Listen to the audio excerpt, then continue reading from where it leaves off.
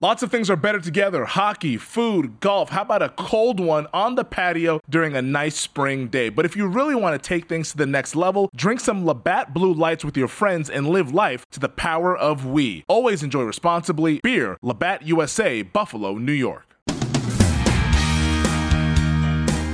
All right, lots of NFL talk here on the GM Shuffle, including concerns about Todd Gurley. Also, Roger Goodell saying 4 preseason games not necessary. And don't buy the hype of camp. But, more importantly, there was a time, Mr. Lombardi, you'd walk down the streets and say, who's the heavyweight champion of the world? And everybody would know. Well, now it's a different era in boxing. And being a host of our coverage in DAZN on Saturday night, I was able to say the unified heavyweight champion of the world is a guy named Anthony Joshua. Good-looking guy, body beautiful, articulate, funny, charming. Talking to him Thursday, talking to him Friday. I'm like, my God. And he's facing Andy Ruiz, who's giving hope to chubby guys everywhere. Oh, my God. In his own words, he said, I'm a chubby guy who doesn't look the part. He goes out and shocks the world. He knocks down this guy, Joshua, 4 times. He's a unified heavyweight champion of the world. How incredible was that scene? It was unbelievable. I watched it like 5 times. I mean, it was unbelievable. First of all, he's got flubber floating around. I mean, it's like me when I go to the beach. It was so great.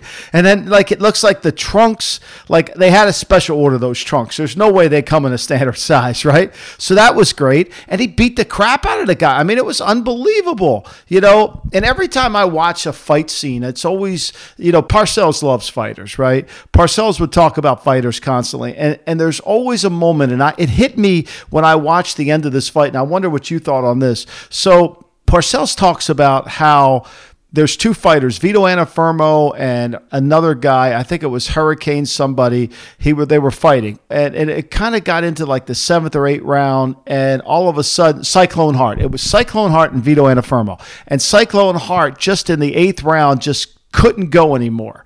Right? And he just quit. That was it. So when they go back to their dressing room, they're sitting there, and there's just a sheet between the 2 of them, right? And Vito Antuofermo's telling his trainer, like, I didn't think I could go another minute. I didn't think I could go another minute. I thought for sure I was going to die. I just thank God he quit before I quit. Meanwhile, Cyclone Hart hears that, and he realizes the margin between what's great and what's not is so small. And I thought when I saw Johnson standing on the ropes, he just didn't really want to go another mile with this guy. Yeah, there was some talk afterwards, Mike, should the fight have gone longer? Because you hear the referee saying, you want to keep going? He says, yeah. But to your point, his body language is he's leaning on the ropes. He is not stepping forward saying, yeah, I'm good, I'm good. He's been knocked down 4 times. I thought the ref was smart to stop the fight there because he just didn't have it. Now, whatever excuse you want to have, listen, you got to do the autopsy now. Say, was he overconfident? Was he cocky? Coming over from UK, his time zone difference screwed him all up. There was 8,000 fans, Mike, in that arena. And let me tell you something. Madison Square Garden, a fight there. You can say what you want about boxing, but you and I both know this. If you go to Madison Square Garden, if you go to any street corner in New York City, and on one corner a guy's hitting a baseball, one corner a guy's throwing a football, one corner a guy's shooting hoops, and on one corner 2 guys are beating the crap out of each other. They're watching. Everybody goes there, exactly, right? Yeah. And that's still the appeal of boxing. And that feeling when 2 fighters first go in a ring, it's electrifying. Yeah, and most heavyweight fighters always have restaurants. I can't wait for Ruiz's restaurant. Can you imagine how good that's going to be? All you can eat buffet? I mean, seriously. We were looking at the fattest guys ever, like 2-ton Tony Galento. Butterbean was 426. Foreman, when he came back, you'll recall, was bigger, and he kind of had fun with it, right? Foreman Grill and all the rest of it. He was huge at that time. Unbelievable. That was so good. I loved it. It was awesome. Definitely a great spectacle, and of course, there'll be a rematch between Anthony Joshua and Andy Ruiz coming up on DAZN. Now we shift over to football and concerns around Todd Gurley here, Mike. This is a guy who we know can be prolific. He's a key running back, but how concerned are you about his health, particularly his knee? Well, so look, when you go back to when Todd Gurley came out of Georgia, right, everybody was concerned of his knee. Belichick and I go down to Georgia to work out, see if he's going to work out. Stiffs us on the workout. We work out David Andrews, which was great. Anyway, but the concern was his knee. We thought maybe he could eventually slip because people were medically concerned about the knee. And it wasn't that people were concerned about he was not going to be able to play. They were concerned about longevity. Same concern people had about Malcolm Mitchell. We kind of ignored it and said, okay, we'll take Malcolm Mitchell, no big deal. But that ended up being the doctors were right on that one.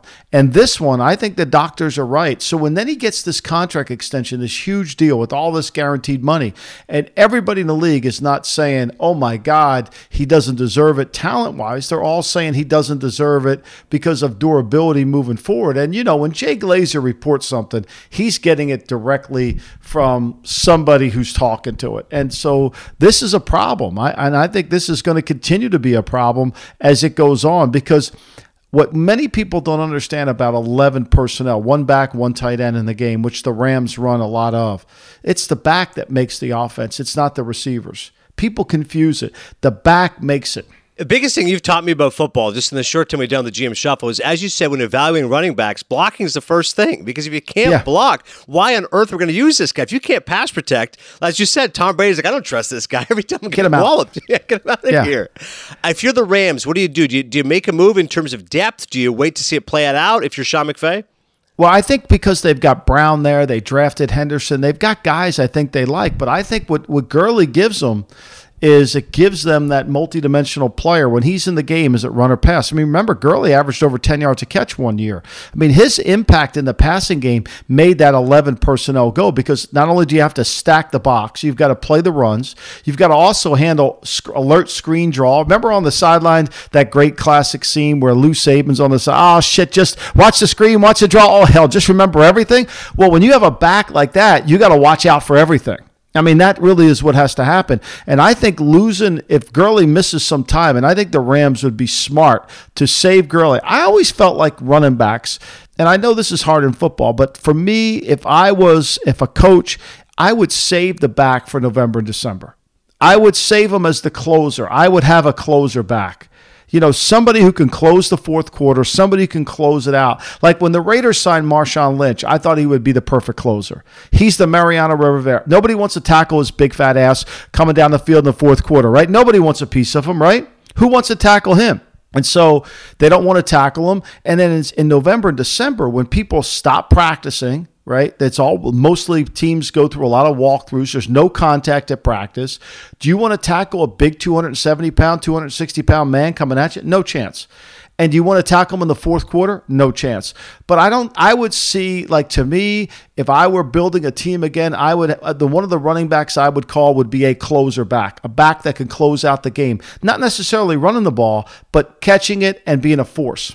And you see fresh legs, how critical it is late in a football game. The defense is already worn down. They're gassed. When you look at time of possession, it's such a telling stat. You go, oh, my God, they've had the ball for 40 minutes. The defense can't hold up anymore. Yeah, that's what people miss the boat so much, AD, is people say you got to play better defense. I say you got to play less defense. And the only way you play less defense is by having a control of the offense. And when the Eagles were really good 2 years ago, they played 26 minutes of defense. When they got to play 32 minutes, they're not very good. And how do you do that? You got to get off the field. I think running backs, it's a position that people tend to want to they want to look at it early. When I was a GM, I thought if we draft a running back, I want him to hold out. Like, I'll encourage him to hold out. Miss camp, I don't care. Like, don't come in. You can't get hurt, right? Right. Like Sonny Michel, when he got hurt this year for the Patriots, everybody's, another guy got hurt. Who was fresh at the end of the year? Right, Sonny Michel, ready to go. Sonny Michel, ready to go. He was at his peak performance when they needed him most. I think that's what they have to do with Gurley. I think they're going to have to. Look, it's a little bit like Gurley is no different than Joel Embiid.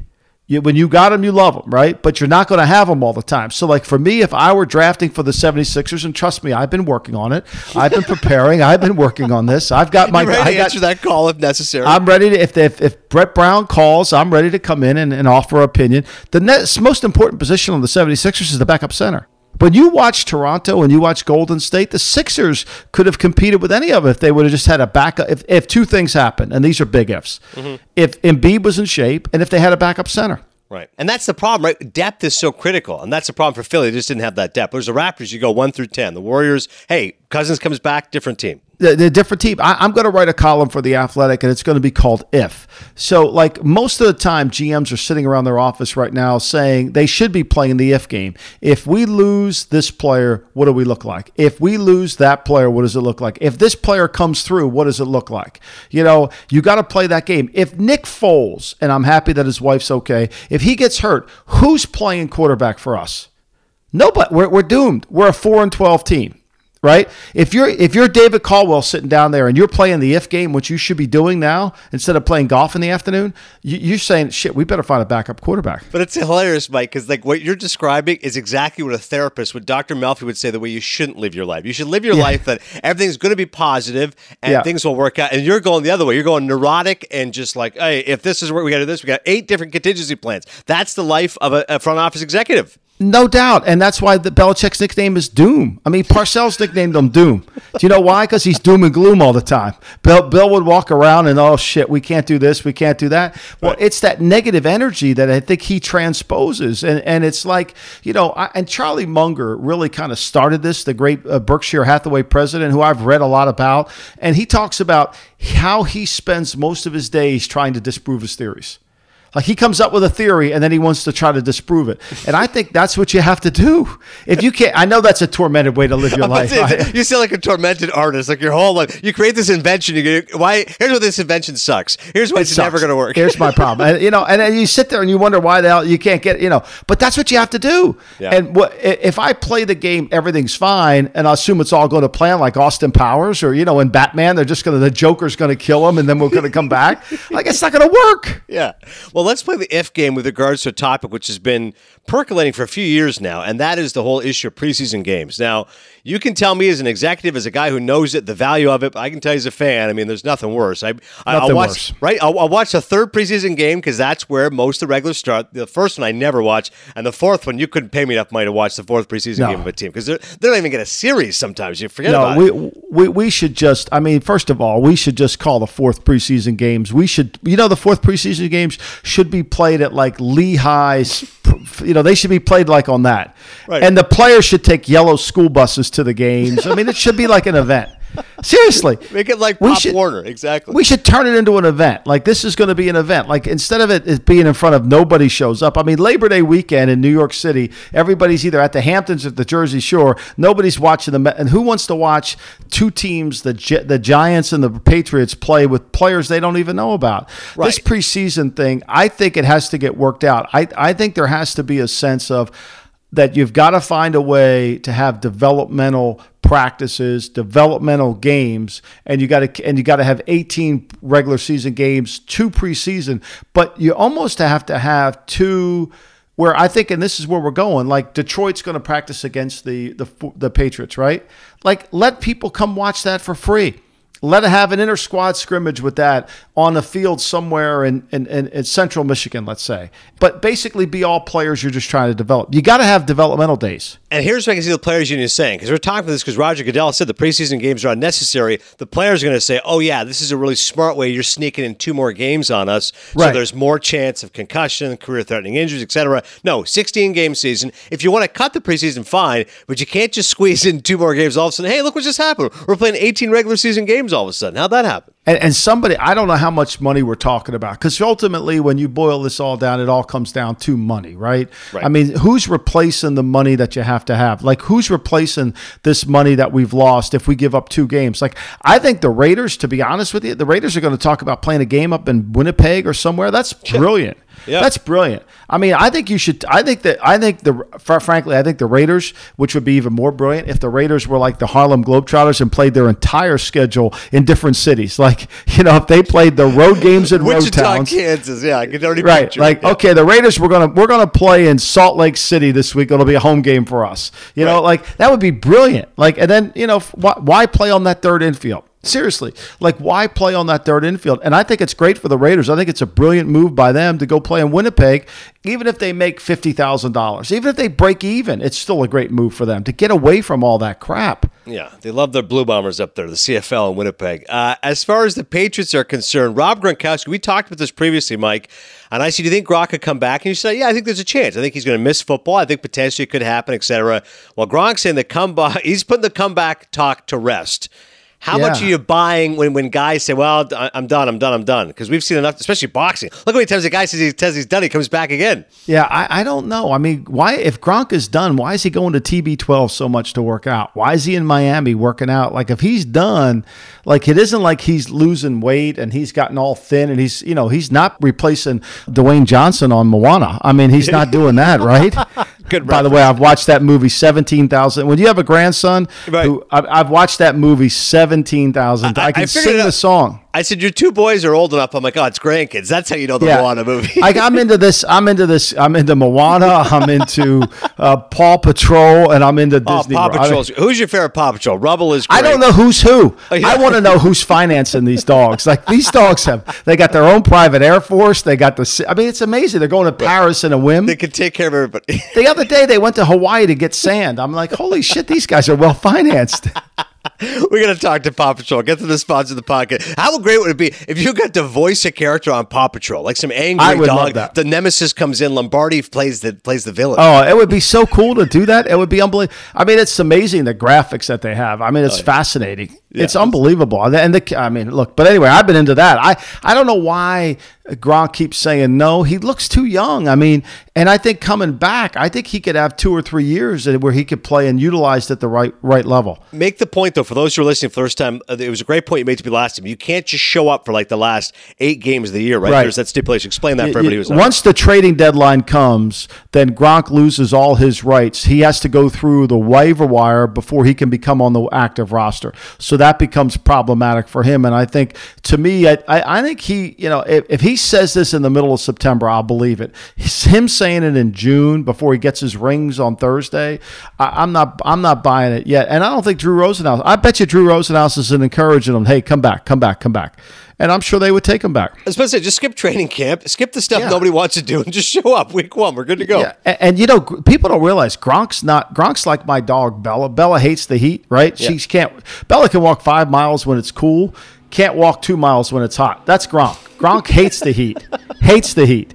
And you mentioned the schedule. Pats have that game in Miami. He'll want to skip that game. Oh, no, kill him. No, he'll want nothing to do with that. I mean, he's just not. I mean, he sweats. Some people just aren't built for that heat. That's why I think Miami is going to be an interesting play. They open Baltimore. They got New England. They're not going to be 0-2 to start the season. I'll promise you that. Yeah. All right. So that's the story when it comes to Gronk. But in terms of camp in general, you hear these stories. This guy looks really good at camp. This guy's OBJ's missing a lot of time at camp. Like how OBJ follows the Patriots program, though. I mean, have you ever seen anything like this guy in your life? Is there ever a better con man? Seriously.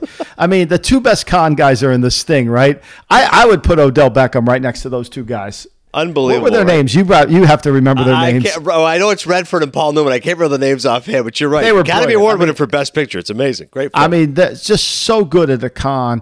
But like this whole thing that he does, it's like he lures people. Even Freddie Kitchens is like, where is the dude? Yeah. Like, really, where are you? Yeah, Freddie Kitchens saying it publicly to me, I was like, listen, if you're annoyed with the guy, I mean, deal with it. But why are you doing it publicly? Unless that is your point, trying to send a message across, like, hey, we need this guy. It's the only probably way he can communicate him. I mean, it's the only way he can communicate him is publicly. Right. I'm sure he's probably not returning. Yeah, I don't know. He's probably got 86 phones. I don't know which ones. He probably has a phone for blonde hair women. He probably has a phone for dark hair women. Okay, that's my dark hair phone. I got that one. I mean, who knows? I mean, I literally have been in an interview. With a player, and he brought in 3 phones. And literally, he went through what each phone was for. And I don't want to get into the graphic nature of what they were for. Sure. But it was like, okay, I can't even imagine this. Like, go to the next. We're not drafting you. We're going to go. I love that. He's candid with you because when you asked him, like, hey, but you're going to be honest. He gave me the right answer. He's like, this phone is for this. Okay, fine. You can go. Keep going. Do not pass go. Do not collect $200. I want to hear this story off the air. I can't wait. Other stories to discuss. Gerald McCoy. How much more does he have left in the tank? This D tackle who was fearsome about 5 years ago with the Bucs. This is the greatest. This is what happens when you have an agent that kind of can create his own stir, right? So you're sitting back. We know the Patriots said no. We know the Ravens have said no, even though it's coming out that McCoy's no longer consider him. Then he was going to give it the weekend to make a decision. He's got very few options. I would say it's probably down to one team. I would say it's probably down to just either the Browns. Now, they say the Ravens. I'm not sure that it'll be the Ravens, but it could be. I don't think he has much gas left. I think whoever signs this guy is going to be looking for a tackle. Remember, he could be a progress stopper because if he hasn't been in camp, what people don't understand, if you're not in camp, your legs have no juice. Like our man, the boxer, the other day, when he lost his legs, he couldn't really function, right? Anthony Joshua, yeah look at his shell of himself. Right? Once you lose your legs, you can't get it back. At his age, I think it's a non-story. I think people see the name and they don't realize he didn't play well. Hey, when Bruce Arians says he doesn't fit, what does that tell you? Like seriously, like how does he not fit? Right? all good defensive players can fit somewhere, right? A guy like him, a run stuffer, a guy who's just a big load, like and can rush the passer. Right. Just take 2 offensive linemen and do what you got to do. But no, and he doesn't fit. Yeah, it doesn't fit. That's one of the great lies of all time. Speaking of not fitting, how about coaches getting hurt? LaFleur tearing an Achilles for the Green Bay Packers. He's not the only one, though, AD. Here's the thing that I've heard is they have this night basketball game, right, up there in Green Bay. They have an indoor basketball court, and all the coaches are going in there.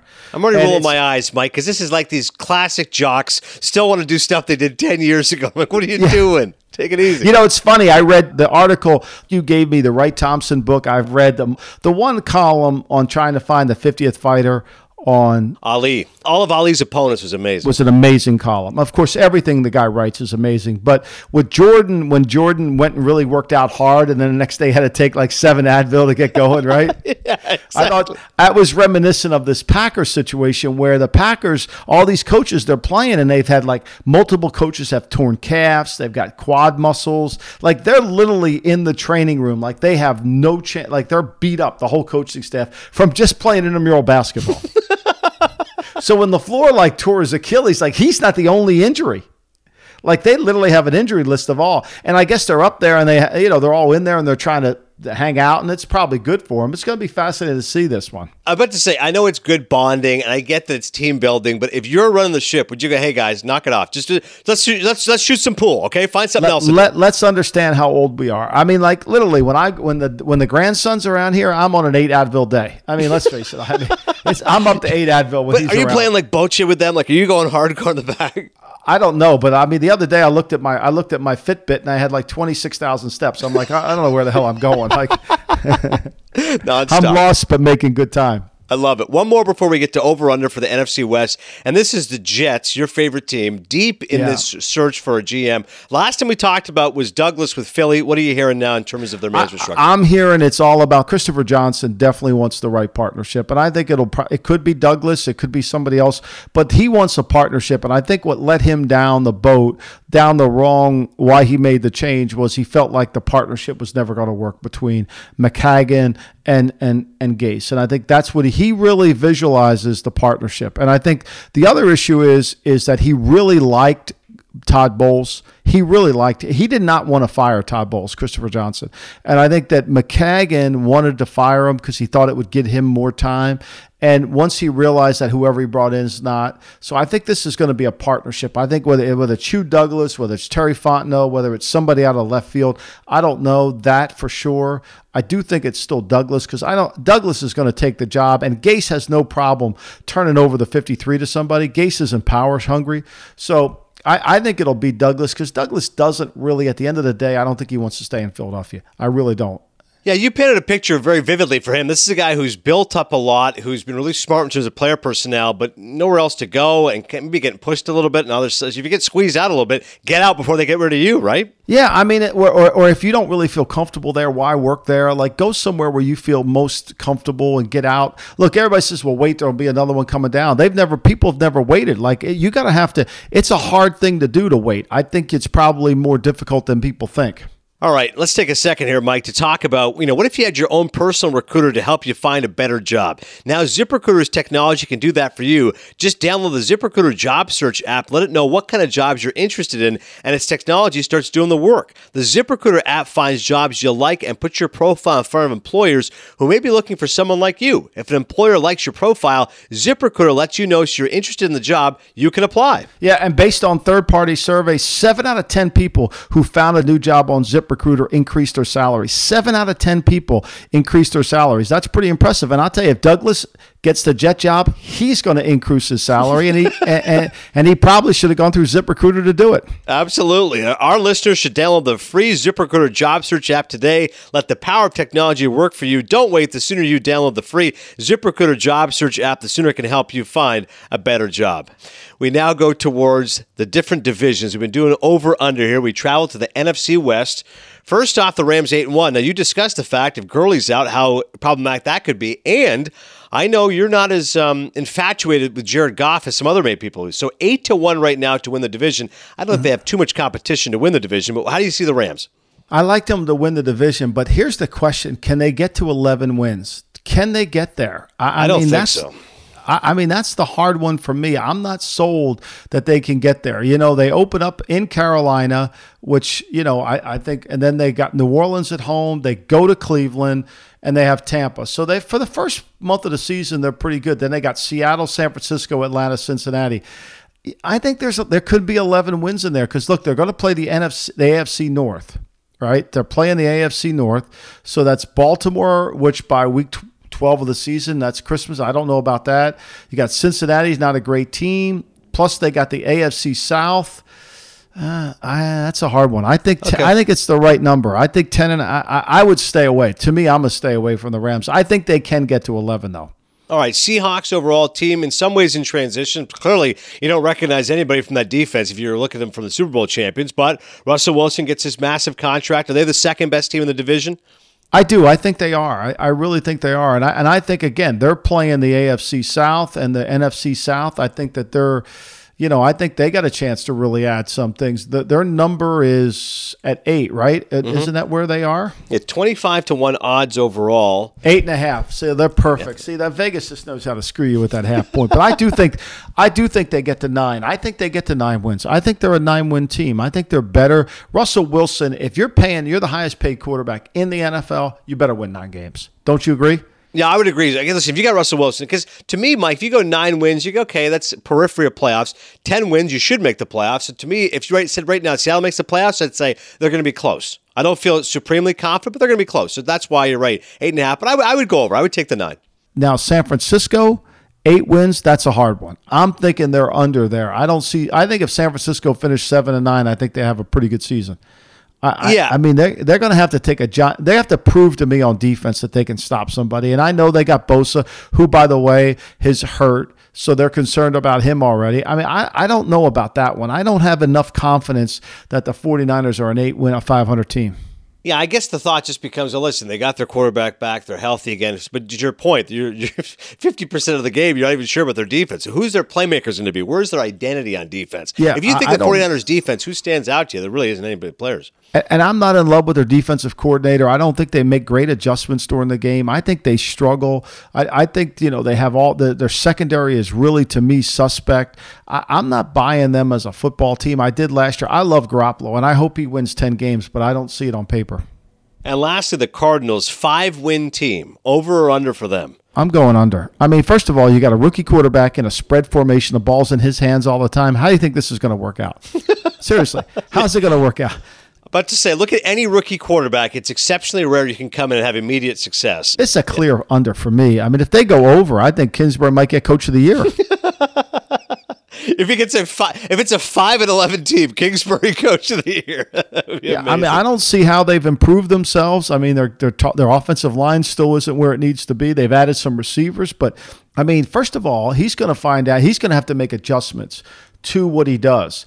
And he's not going to be able to do it in the preseason because nobody's going to show him what they're going to do. But once that regular season starts, once he faces those defenses where he's got to, you know, he's got to sit there, like he opens up with Detroit, that he's got Baltimore. He faces Don Martindale's defense in Baltimore. He's going to see things he's never seen before. And how does he adjust to it? Then Carolina's going to do it. I think the first month of the season for the Cardinals is critical. They play Detroit, Baltimore, Carolina, and Seattle. 4 defensive coaches that'll probably challenge Cliff pretty much, and then we'll see what he does, because then he's got to make an adjustment, and he doesn't have the offseason to do it. Right. That's where things get dicey.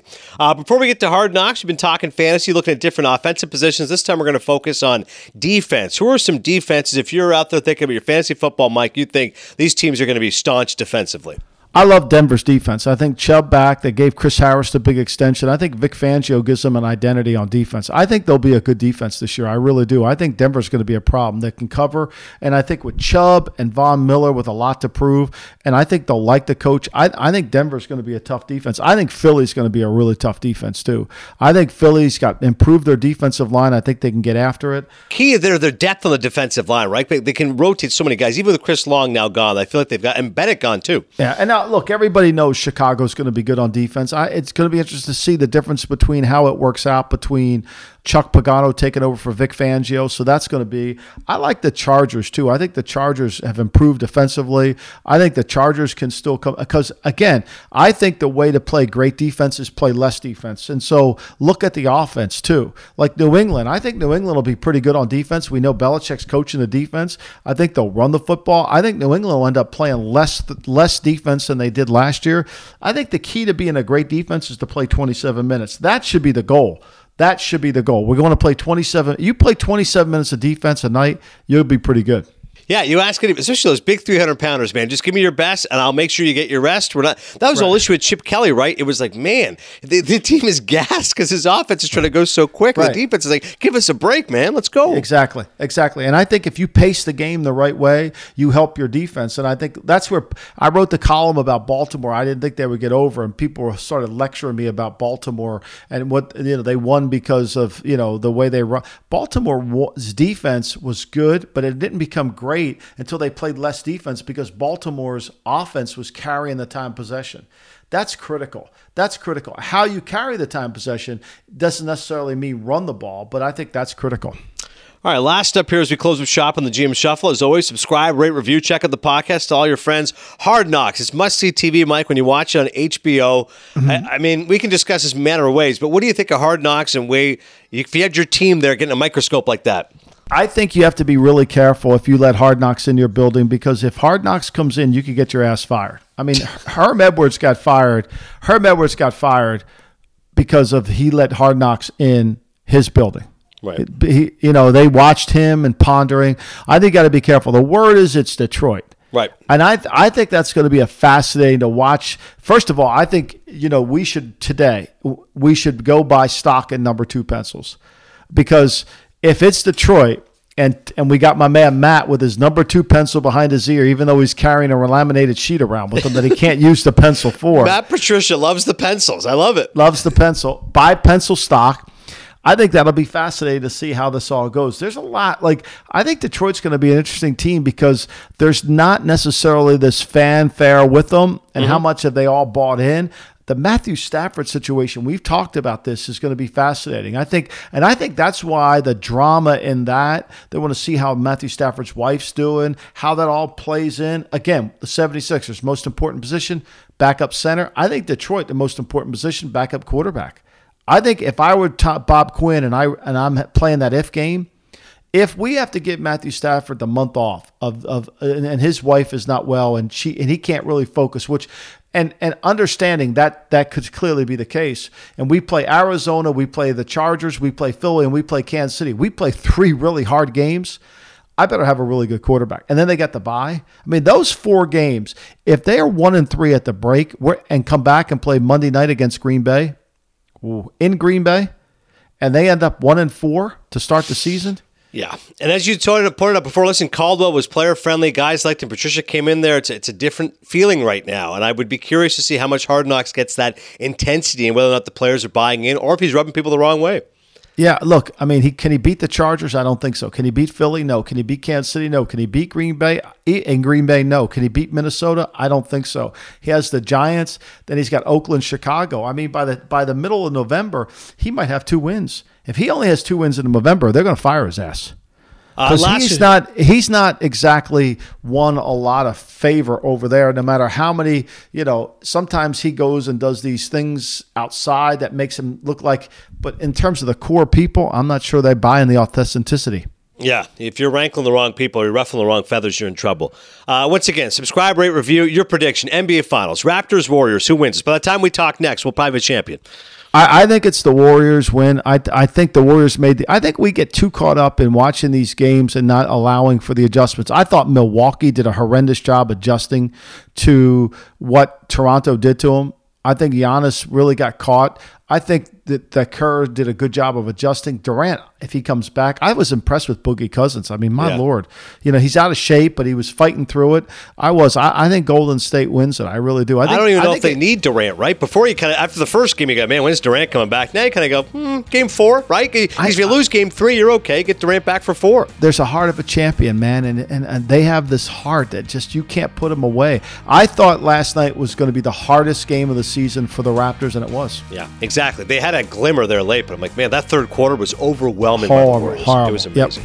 All right, safe travels, my friend. We'll talk soon. Bye-bye.